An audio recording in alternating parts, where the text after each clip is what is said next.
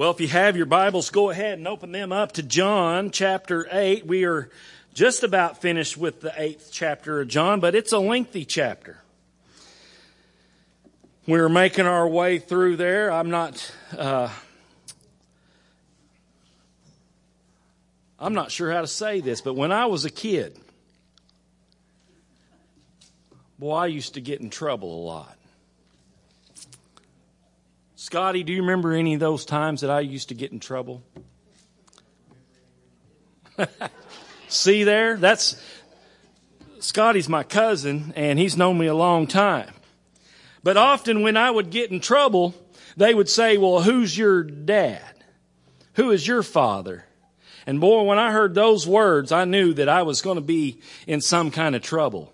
Because they were wanting to tell my dad how bad of a boy I had been.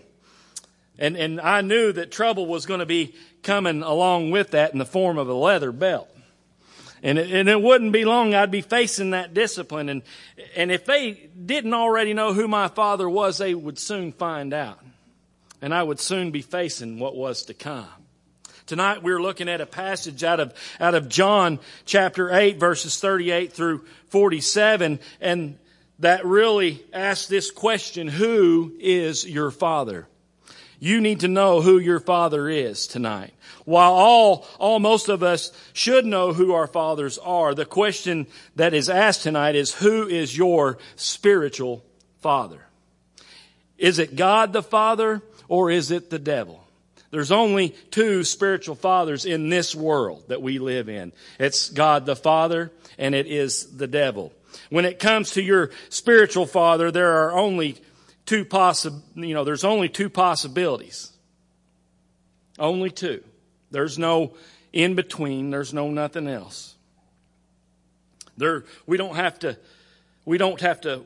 wander this earth very long living outside of those two choices to know that there's really only two choices to make. Our passage is clear on this point tonight, and Jesus says that. So let's read from John chapter 8, starting in verse 38. And it says, I know that you are Abraham's descendants. And now this goes back to what they had said, that they were descended from Abraham. They were Abraham's children, and they said they had never been in bondage. They told a lie. Because they had been in bondage many times in bondage. More than once, at least 7 times through Scripture we find that they were in bondage. But he goes on to says, but you seek to kill me because my word has no place in you. I speak what I have seen with my father and you do what you have seen with your father. They answered him and said, Abraham is our father. And Jesus said to them, if you were Abraham's children, you would do the works of Abraham. But now you seek to kill me, a man who has told you the truth, which I heard from God. Abraham did not do this. You do the deeds of your father. And then he said to him, we were not born. This is an interesting little passage right in here, this verse right here.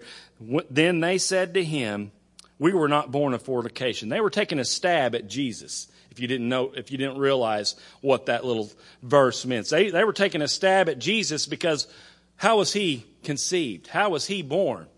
Well, they didn't believe how he was born. They didn't believe it was a miraculous virgin birth. They believed it was a fornication, and that's why that little piece is right in there. And it says that we have one Father, God. Jesus said to them, if God were your Father, you would love me. For I proceed forth, and I come from God. Nor have I come of myself, but he sent me. Why do you not understand my speech? Because you are not able to listen to my words. You are of your father, the devil. And the desires of your father you want to do. He was a murderer from the beginning and does not stand in truth because there is no truth in him. Anything that comes from the devil, the Bible tells us right here in this passage, is a lie. Anything that comes from the devil is a lie. He was a murderer from the beginning. He does not understand the truth because there is no truth in him. And when he speaks a lie, he speaks from his own resources. For he is a liar and the father of it. He is the father of lies. The father of lies. Has anybody ever told a lie in here?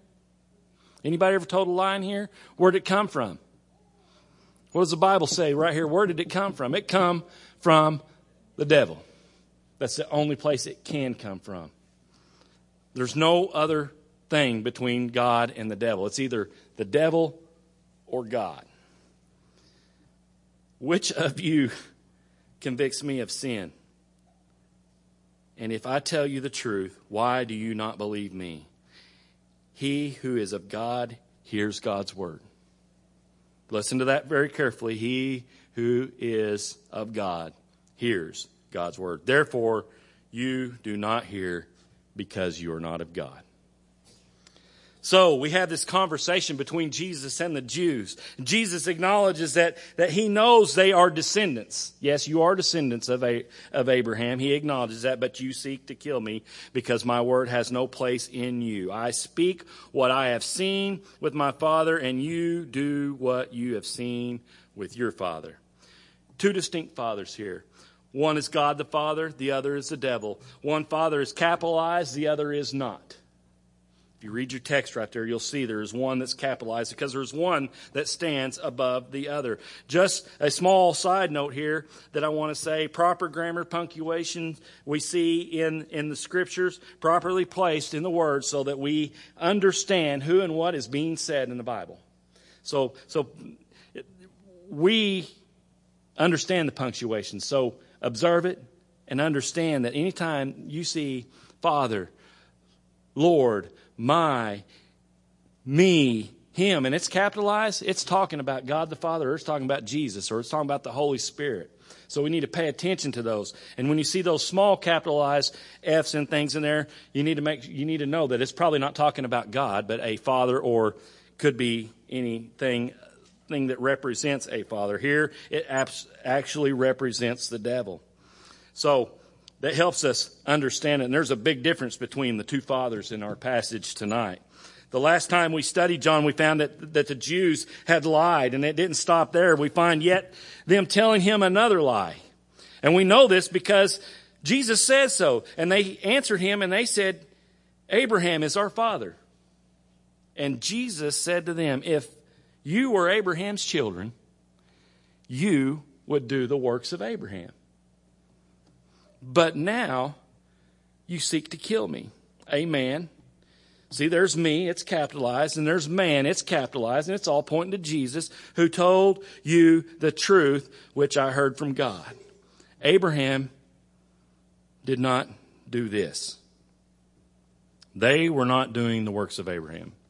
So that leads us to ask, what just exactly are the works of Abraham?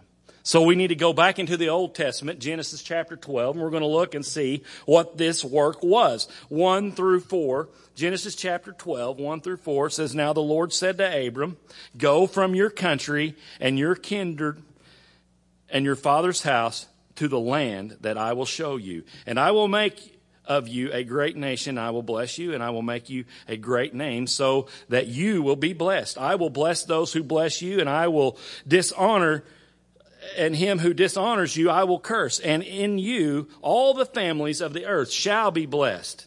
So Abraham went as the Lord told him, and Lot went with him. Abram was 75 years old when he departed from Haran. The first thing that God told Abraham to do was to go. Just go, Abraham. So Abraham went, and as the Lord told him, he obeyed. From the very start of the story of Abraham, there's emphasis that obeying God is required in order to have a saving relationship with him. How did he obey? God said to go, and Abraham went. Pretty simple, isn't it? God did not tell him where he was going. Didn't tell him. He said only that he was going to lead him. That's all that God said, just go, and I'm going to lead you. This is the first time that Abraham ever even heard of a God. Probably. Maybe he heard it from old Job, because Abraham and Job were in about the same time period there. So he may have knew old Job, and he may have heard about God through Job and how honorable God was, and that may be why he listened that day. But when God speaks to your heart, you listen and you obey what he says. So this is what's going on right here. God did not tell him where he was going, only that he needed to go, that he would lead him, and he would make him a great nation, that he would bless him, and he would make his name great. Now, what kind of man in his right mind would pass up an offer like that? What kind of man in his right mind would pass up an offer like that? That same offer he gives to you tonight. He gives the same offer to you. If you will just listen to me, if you will just obey me, if you will just follow me, I will lead you to a land beyond imagine. That's what God tells us tonight. He says God calls us to go, and all we have to do is follow him. And when we follow him, he will give us all those blessings that we need to accomplish his work. Amen? All we have to do is what? Obey. Obey. Why is it on our pulpit? Why is it up here? Because this is the most important word in probably all of Scripture. Because it started right here with a man called Abram. God's getting ready to change his name to Abraham, but you just think about it. Just as God did with Abraham, he's calling his followers of Christ to leave their former way of life, to pick up their crosses, and to follow him wherever that path may lead. Whatever that path, we don't know where God wants to lead us until we start following him. You want to know what God's will is for you? Well, start following Jesus first. Start abiding in his word and following him, and he will lead you where he wants you to go. Isn't that amazing? Isn't that amazing? We ask and we ask and we ask, well, what's God's will for my life? And we ask and we ask and we ask. I don't know what God's will for my life is. Can you tell me what God's will for my life is? Well, God's will for your life is to obey him and follow him. And when you do that, he will lead you where he needs you to go. But until you surrender and follow Jesus, you will never know what God's will for your life is. It will never happen. I promise you that. So we keep on going down through here. And we find out that he's leading him on a journey. He's leading him to a land. And we know that land's one of these days is going to be called the Promised Land. He didn't know, but he follows. He went. And guess what? Guess where our journey ends? It ends in a better country, just as it did for Abraham. It ends in a place called heaven. So why wouldn't we want to follow Jesus to heaven? Because that's where the path leads. And if we just follow him, that's where we'll go. But if you're not following Jesus, guess where the path goes? It goes to hell, not to heaven. God knew. But it all starts with this trusting and obeying God. Trusting and obeying God. The sin of rebellion has broken our relationship with God. God wanted to restore that with mankind. So we desperately need that relationship back. God don't need us. God wants us. He wants to be in a relationship with us. So God's looking for a person who would serve him and serve his purpose. God wanted a man who he knew that would completely trust him. And in Genesis 18:19, we find that man that God wanted is Abraham. But it's the same for us. God wants you. He wants you to serve him. And in Genesis 18:19, it says, "For I have chosen him that he may command his children and his household after him to keep the way of the Lord by doing righteousness and justice, so that the Lord may bring to Abraham what he has promised." Well, what has God promised you tonight? If you believe and follow him. Because we know that believing is not just enough, because the Bible says believe and repent, turn from your ways and follow him. That's what the Bible tells us to do. A lot of people get that confused and mixed up. This is exactly what Jesus was talking about when he said, if you were Abraham's children, you would do the works of Abraham. What are the works of Abraham? To trust and obey God. We make it a lot harder, don't we? As Christians, we try to make it's this complicated thing that I must do to be a Christian. What are our works if we are to be children of God? What are our works if we are to be children of God? We are to trust and obey. It's pretty simple, isn't it? Pretty simple. There's always, there always will be clear evidence of a true child of God, and it is seen in one's attitude of love towards Jesus. Jesus said, if you love me, you will do what? You will keep my commandments. What is that? That's obedience, right? That's us being obedient to God. If we're going to trust Him with our life and be obedient to Him, we should have this great love for Jesus. We should have a great love for Jesus. And that should reflect and show in our work. It should show in our obedience. Should be, that's the light. Our obedience, the light. Doing things that are what we're supposed to be doing. How many times have we already heard it through God's gospel here that Jesus said, if you know the Father, you would know me. And if you love the Father, you would love me also. We have that all the way through there. How many times do we often prove that we don't love God? By our actions. How many times do we do that during one day? Jesus says, if you love me, you'll keep my commandments. You'll obey me. You'll obey me. And I preached a sermon here a while back on the Sabbath. And I heard another pastor bring up a pretty good point. Because Jesus says this right here, if you love me, you'll keep my commandments. Well, Sabbath's one of his commandments, isn't it? Then I also heard him say, well, it's the devil who will change the time and the place. That makes you think, well, the Sabbath probably should still be on Saturday. Maybe we should keep it on Saturday. Maybe that should be our day of rest.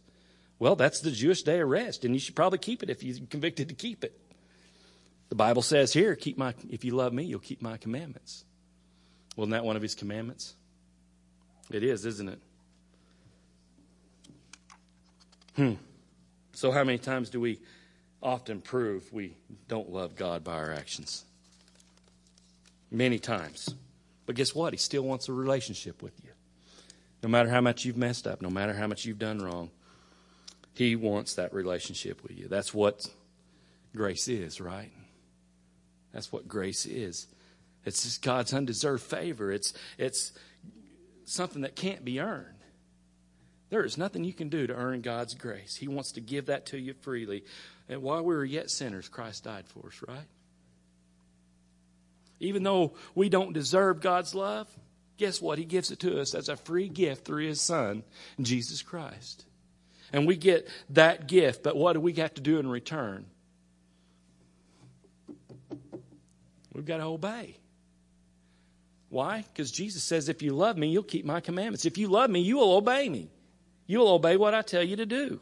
Well, guess what? He's told us what to do. All we got to do is what? Abide in His word, right?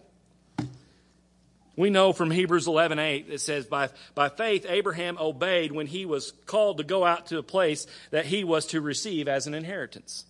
And he went out, not knowing where he was going, is what the Scripture says. I ain't got a clue, but I'm going to go. So if you want to know what God's will in your life is, what do? You need to follow Jesus. And He will lead you to the place that He wants you. And when you do that, you will be obeying what He has told you.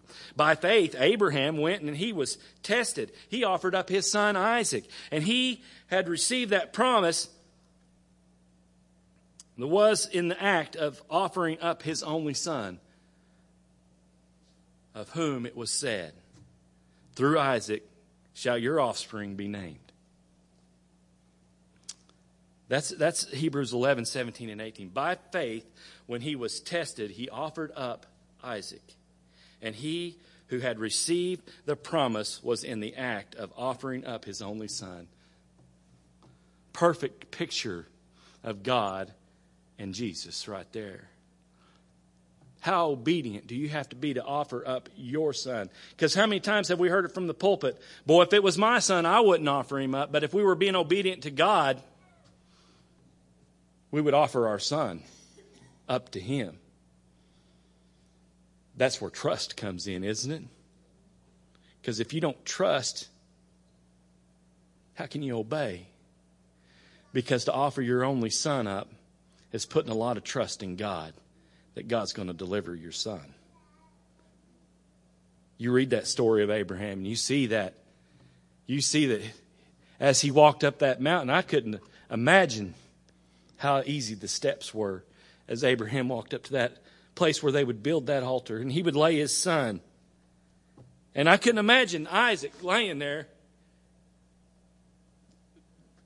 I would be confused. What in the world's going on, Dad? What's this? And he kept saying, God will provide, God will provide. And he believed. He trusted in the Lord. What is going on in your life right now that you're not trusting Jesus with? What is it? There's something in all of our lives that we're not giving to Jesus and saying, yes, I'm going to trust you to deliver. What about Shadrach, Meshach, and Abednego? Before they got thrown in the fire, what'd they say? It don't matter. You can throw us in there. We're not going to worship you. We're going to stick to what we know. We're going to worship our God because He will deliver us no matter what. If you throw us in and we burn up, He will deliver us. If you throw us in and we don't burn up, He's going to deliver us. You want to know what it looks like to follow Jesus. They may have seen Jesus in there walking around and go, well, hey, wait a minute, there's Jesus. Let's go in there. Let's follow Jesus. So they may have walked right in there and got right in the middle of that fire with Shadrach, Meshach, or with Jesus right in the middle of that because they knew, they trusted that God was going to deliver them. So what are you not trusting Jesus with tonight? What's in your life that you're not trusting Him with? Abraham's faith resulted in obedience. His faith in Jesus, his trust in Jesus resulted in obedience. He is our best example of what saving truth really looks like in Scriptures. If you really want to know what saving truth looks like, you follow Jesus where He tells you to go. You go, don't ask questions, and when you get there, do what you're supposed to do. And He's going to bless you through it. Abraham didn't have to kill his son, did he? No. He knew that God would provide.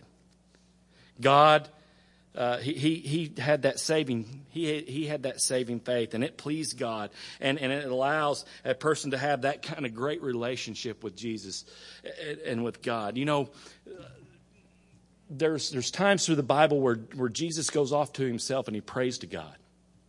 Why would He have to pray to God? He was God. Because He had a relationship with His Father, and He loved His Father. And He just wanted to talk to His Father because He loved Him. Do you love Jesus tonight? Where's your faith level at tonight? Is it down here on the floor, or is it up here at the ceiling? Because it makes a difference where your faith is to how well your obedience is. Abraham's faith led to his obedience, and his obedience led to blessing. And if you don't believe that God can do that in your life, then you're believing in the wrong God. Because this is the God of Abraham is my God, and He does great and mighty things. He delivers those who He loves. According to the Bible, anyone who claims to believe in Jesus as Savior but refuses to obey Him as Lord and the leader and authority in their life is not demonstrating true saving faith. Do I need to say that again? Anyone who believes in Jesus as Savior but refuses to obey Him as leader and the authority in your life, you are not demonstrating true saving faith. John 3:36 tells us this right here. Whoever believes in the Son has eternal life. Whoever does not obey the Son shall not see life. That's some devastating words if you just believe in Jesus in here tonight. If you just believe in who Jesus is, if you just believe that there is a Jesus, you believe that there's a God, and you believe that you prayed a prayer one time, but you've not been obedient to Jesus and what he's asking you to do, or obedient to God and what he's asking you to do, then there is a problem with your salvation. There's a problem with your salvation. Whoever believes in the Son has eternal life. Whoever does not obey the Son shall not see life. Boy, them some tough words tonight. This is some stuff that'll step on your toes and hurt them a little bit. And it goes on to say, but the wrath of God remains upon them. The wrath of God's going to be poured out in a place called hell one day. To not obey means to disregard, and to disobey, to not submit to. When it says whoever believes, that means we should have an eager acceptance of who Jesus is, a strong obedience to Jesus, and an active submission to Jesus. For John's, the words he says, unbelief, to not obey the Son, faith and obedience are really interchangeable words there. And they can be exchanged with each other because they both have to do with actively trusting and following Jesus. Actively trusting and following Jesus. Those who are truly saved will submit they will submit fully to God. Those who are truly saved will submit fully to God by living up to his standards, which would make you be Christ-like. They make you be just like Christ. Well, and that's tough to live. That's tough to live. I'm not saying that it's easy to do. That's tough to live. But with trust, obedience gets easier. With faith, obedience gets easier. If your faith level down here, your obedience level is not going to be up here. It's going to be down there with your faith level. If your faith level's up here, then your obedience level is going to be up here as well. When we do anything that is contrary to what meets his standards, that's the Christ standard, we are just lying to ourselves about our faith in Jesus Christ. Just like the father of lies will tell you, oh yeah, you're saved. You're saved. You're saved. You're going to church. You're saved. You've been baptized. You're saved. When we do anything that's contrary to what meets his standards, then we are just lying to ourselves about our faith in Jesus. Spiritual salvation comes as a free gift, yes, to those who will receive Christ. But once you accept that, that doesn't give us the freedom to do whatever we want to do. We follow Christ's example, and we let him be the Lord of our life. We let him be the Lord of our life. And we let him live our life, his life, through us. And through that, we live our lives out. That's being Christ-like. Flip over to Psalms 112. And I'm getting close to being done here. But flip over to Psalms 112 if you would. I'm going to read it right out of my Bible here, and it's the ESV version. But the righteous will never be moved. If you've seen my post this week, this weekend I was in Illinois, and we were in Springfield, Illinois. Right there in Springfield, Illinois is a cemetery. And in that cemetery is where President Abraham Lincoln's buried. And we went to that memorial, and we looked at that memorial. And I had just got through studying about Abraham, our father. He's Father Abraham to those who believe in Jesus. Those who believe, according to our scripture tonight, are the descendants of Abraham. So he's our father, and Abraham Lincoln was kind of one of our fathers. And they got this huge monument that's built, and it's a big old spire that goes up, kind of looks like the Washington Monument. And then there's these figurines all around it. But you go inside into the foyer there, before you walk around and go to the tomb, there's a ceiling in there. It kind of looks funny, and you're looking up at that ceiling, and that guy will tell you, well, that's palladium. Well, palladium's one of the most precious metals that we have in the world. And the ceiling's made of palladium. And then you go around and you walk back there where the tomb's at, and he's buried 10 foot deep underneath this big old slab, and then on the ceiling up there it's gold. The ceiling's made of gold. Pretty important man, wouldn't you say? I put in that deal, probably he was the greatest president we've ever had, according to what he'd done, according to his works. And I got to wondering, was he saved? Was he saved?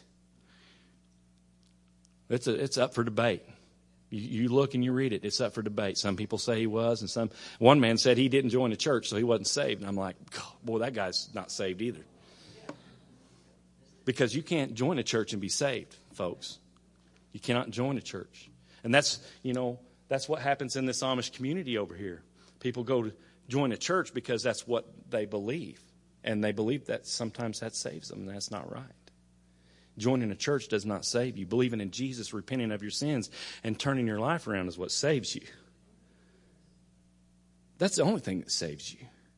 Nothing else saves you. Baptism don't save you. Going to church don't save you. Joining a church sure don't save you. Because most of our church looks like social clubs anyway. Psalms 112 says this right here. Praise the Lord. Blessed is the man who fears the Lord, who greatly delights in his commands, and his offspring will be mighty in the land. The generations of the upright will be blessed. Wealth and the riches are in his house, and his righteousness endureth forever. Light dawns in the darkness. Amen. Light dawns in the darkness. There's only two sides of this story. It's either light or darkness for the upright. He is gracious, merciful, and he is righteous. It is well with the man who deals generously and lends and conducts his affairs with justice. For the righteous will never be moved. He will be remembered forever. Why? Because he's righteous. He is not afraid of the bad news, and his heart is firm and trusting in the Lord. His heart is steady. He will not be afraid until he looks in triumph on his adversaries. One of these days we're going to defeat this old world, and we're going to be risen to a new life. And when we're risen into that new life, we're going to be able to look upon our enemies. And all those times you said, boy, that guy's got it good and he ain't worth nothing. Why has he got it so much better than me? Why does he got all the cars and the trucks and the boats and the best fishing stuff? And I'm picking on Robert a little bit right there, but one of these days you're going to be able to look on all of that and realize, wow, I'm glad I chose this side of things. He has distributed freely, and he has given to the poor. His righteousness endureth forever. His horn is exalted in honor. The wicked man sees it and is angry. And he gnashes his teeth, and he melts away. The desires of the wicked will perish. Well, I said that to tell you that only the righteous will live forever. Only those who believe in Jesus, repent of their sins. Those are going to be the guys that live forever. I don't know if Abraham Lincoln was saved or not. God does. God, I don't know. Looking out across this crowd, I believe that most of you are saved because I can see what you're doing in your lives. But I don't know everybody's heart in here, but God does. You know, tonight we're getting ready to baptize Ken and Jamie. Some of y'all probably didn't know that. And you're saying, well, I wonder why we're baptizing them tonight. Well, they got saved just a couple weeks ago. Because I'm going to tell you something. Ken realized that he was lying to himself. Something I said in a Sunday school class brought him to his knees one Sunday morning, and he realized that he'd been lying to himself the whole time, and his relationship with Jesus was just a lie. Because he believed in Jesus, but he wasn't doing what Jesus wanted him to do. He was still doing the opposite, and realized he hadn't believed in Jesus, repented of his sin, and turned away from those sins. He was going through the motions as that's what happens all the time in churches. It happens all the time. People use going to church or being good as their standard of salvation. The standard of salvation is being like Christ. If you want to measure your salvation tonight, you need to ask yourself, am I like Christ? Because if you're meeting that standard, or you're trying to meet that standard, you're not doing this worldly stuff. You're obeying and you're trying to be like Christ. That's God's standard. That's not my standard. It's God's standard. It's here in His Word. It tells us that's the standard. But now for him, this is when the serious work as a Christian begins. Because he's given his life to Christ. He's going to profess it in the waters of baptism tonight. But the work begins now. He has to work. It says to work out your salvation. That means you need to do some work for God. You need to work to be like Christ, because I see what Christ has done. I've read what he's done. And to live up to that standard requires a lot of effort, a lot of work from me, a lot of work from each of us. And as a church, we have to come alongside both Ken and Jamie, and we have to be their accountability partners. We have to help them serve the Lord as Christians. And sometimes this is where the church really fails, as is in discipleship and mentorship and accountability. We miss that. We teach Sunday school classes, but we don't act out the Sunday school lessons most of the time. We have to be disciplers. We have to be discipled.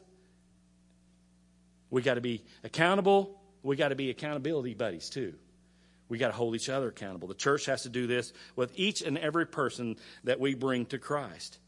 We need to be more accountable to them. We need to be more disciplers to them. We need to disciple them more. We need to help them walk in their faith and obedience. So who are you walking with in faith, obedience, discipleship, and accountability? If there's no one in your lives, then you're not living out what Christ did. Because Christ, and he told us, go make disciples. That's bring them to Jesus, teach them about Jesus. Because he says, go and make disciples, baptizing them in the name of the Father, Son, and the Holy Spirit, teaching them to observe all things that I've taught you. Well, if you've been studying this Bible or you've been in any Sunday school class here in this church, you've probably been taught what you're supposed to do. That's go make disciples. Go make more disciples. Let's help each other, hold each other accountable. And we come to this last phrase, or one of the phrases that Jesus says here in the scripture: you are of your father the devil, and the desires of your father you want to do. They are there's only two sides to a coin. And this coin that we're looking at tonight only has two sides to it. It's either God or it's the devil. This world has two sides to it. It's either good or evil. There is no riding the fence. You're either all in or you're all out. There's no, well, I'm going to go to church this Sunday because I need to check my box. No. You're either all in or you're all out. If you come to church and you're checking boxes, good for you. You're out. But it's going to be bad for you at the end. You need to be all in because you're all out right now. You're either walking in the light or you're walking in darkness. There's only two sides to the coin, guys. You're either in the light or you're in the dark. You're either going to heaven or you're going to hell. There's no middle ground here. There's one decision to make. It's either to accept Christ or to reject Christ. One leads to heaven, the other leads to hell. Accepting Christ means accepting that the fact that you've got to trust and obey and follow him, being like him. Now, we know about the iceberg. We know about the lifeboat. We know about the wreckage that's 2 miles underneath the sea. We know about the blockbuster movie. We know about all the TV specials that we've seen on it. And we probably won't be hearing about the list, though. Not the first class, not the second class, not the third class, not all the famous people that was on the list or all the things that were on that boat that went down. But two lists emerged from when the Titanic sank. And maybe you've seen this, or maybe you've heard about this before. It wasn't a list of the famous people or anybody like that. It wasn't who was in first class, third class, lower class, poor class, who was in the bilge of the boat. It was none of that. Turns out it'd be the only two lists that would even matter. They appeared on a large board outside of the Liverpool office there of the White Star Line. And that dark days that followed that disaster, there were hundreds of relatives that would line up and they would look at that board each and every day over the next several weeks to see who was on the lists that were up there. And it was this right here. On one board, printed in large letters, were the words, known to be saved. And on the other board, known to be lost. The Bible shows us that everyone we know, everyone that's on this planet is either saved or they're lost. That's the only two conditions of men that a Christian should be concerned about. If they're saved or if they're lost. If they're lost, you try to do everything you can to get them saved. And in doing that, you'll feed them, you'll clothe them, you'll do everything else necessary to help them get on their way. In God's eyes, that is, he puts it this way in John 1:5. He says in verses 11, 12, God has given us eternal life, and this life is in his Son. His Son's name's Jesus, if you did not know that. He that has the Son has life. And he that does not have the Son does not have life. You're either lost or you're saved. This world out there is either lost or it's saved. It's the only way that we can look at man living on this earth. As a Christian, you need to look around you and ask yourself, are they lost or are they saved? And then you need to ask them, hey, do you know Jesus? Tonight, what list is your name on? What list will your name be found on? Are you known as lost?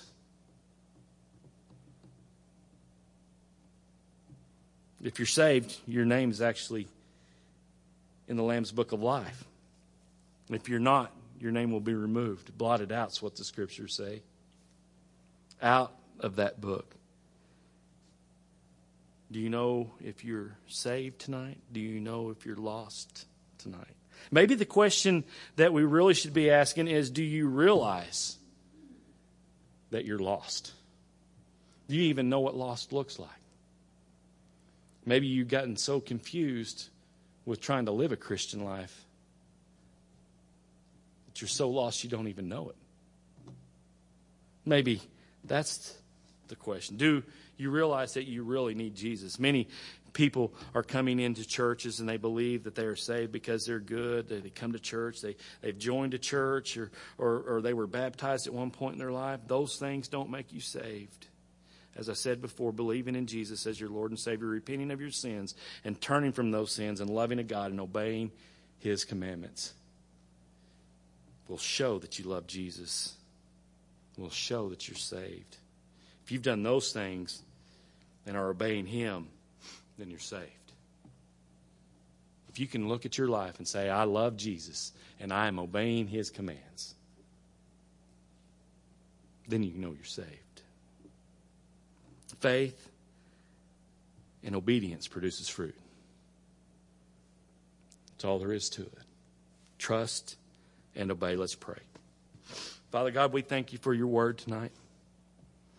So much more come from it when it started coming out. And I thank you for guiding me with your Holy Spirit, Father. But I ask that your Spirit just agonize the person that's here tonight that's lost. Then they know that they're lost after hearing your word.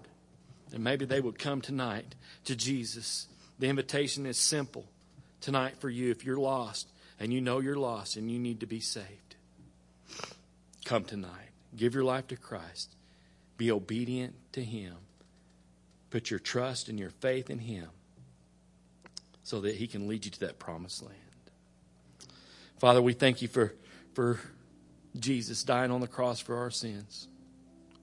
We thank you for him because that's the only way to heaven. It's the only way we'll ever reach that land that has been promised. Father, for the Christian here who is struggling to be like Jesus, I just hope you increase their faith through this message tonight, that they will step out and they will step up. They will bring their faith from that low-leveled meter up to a high-level meter so that their faith can be high, so their obedience will be high, Father. I pray that for all that are in here tonight that are saved. And I pray that in Jesus' name. Come if you will. The altars are open. If you need Jesus tonight, that's the invitation. I'm inviting you to come and give your life to him.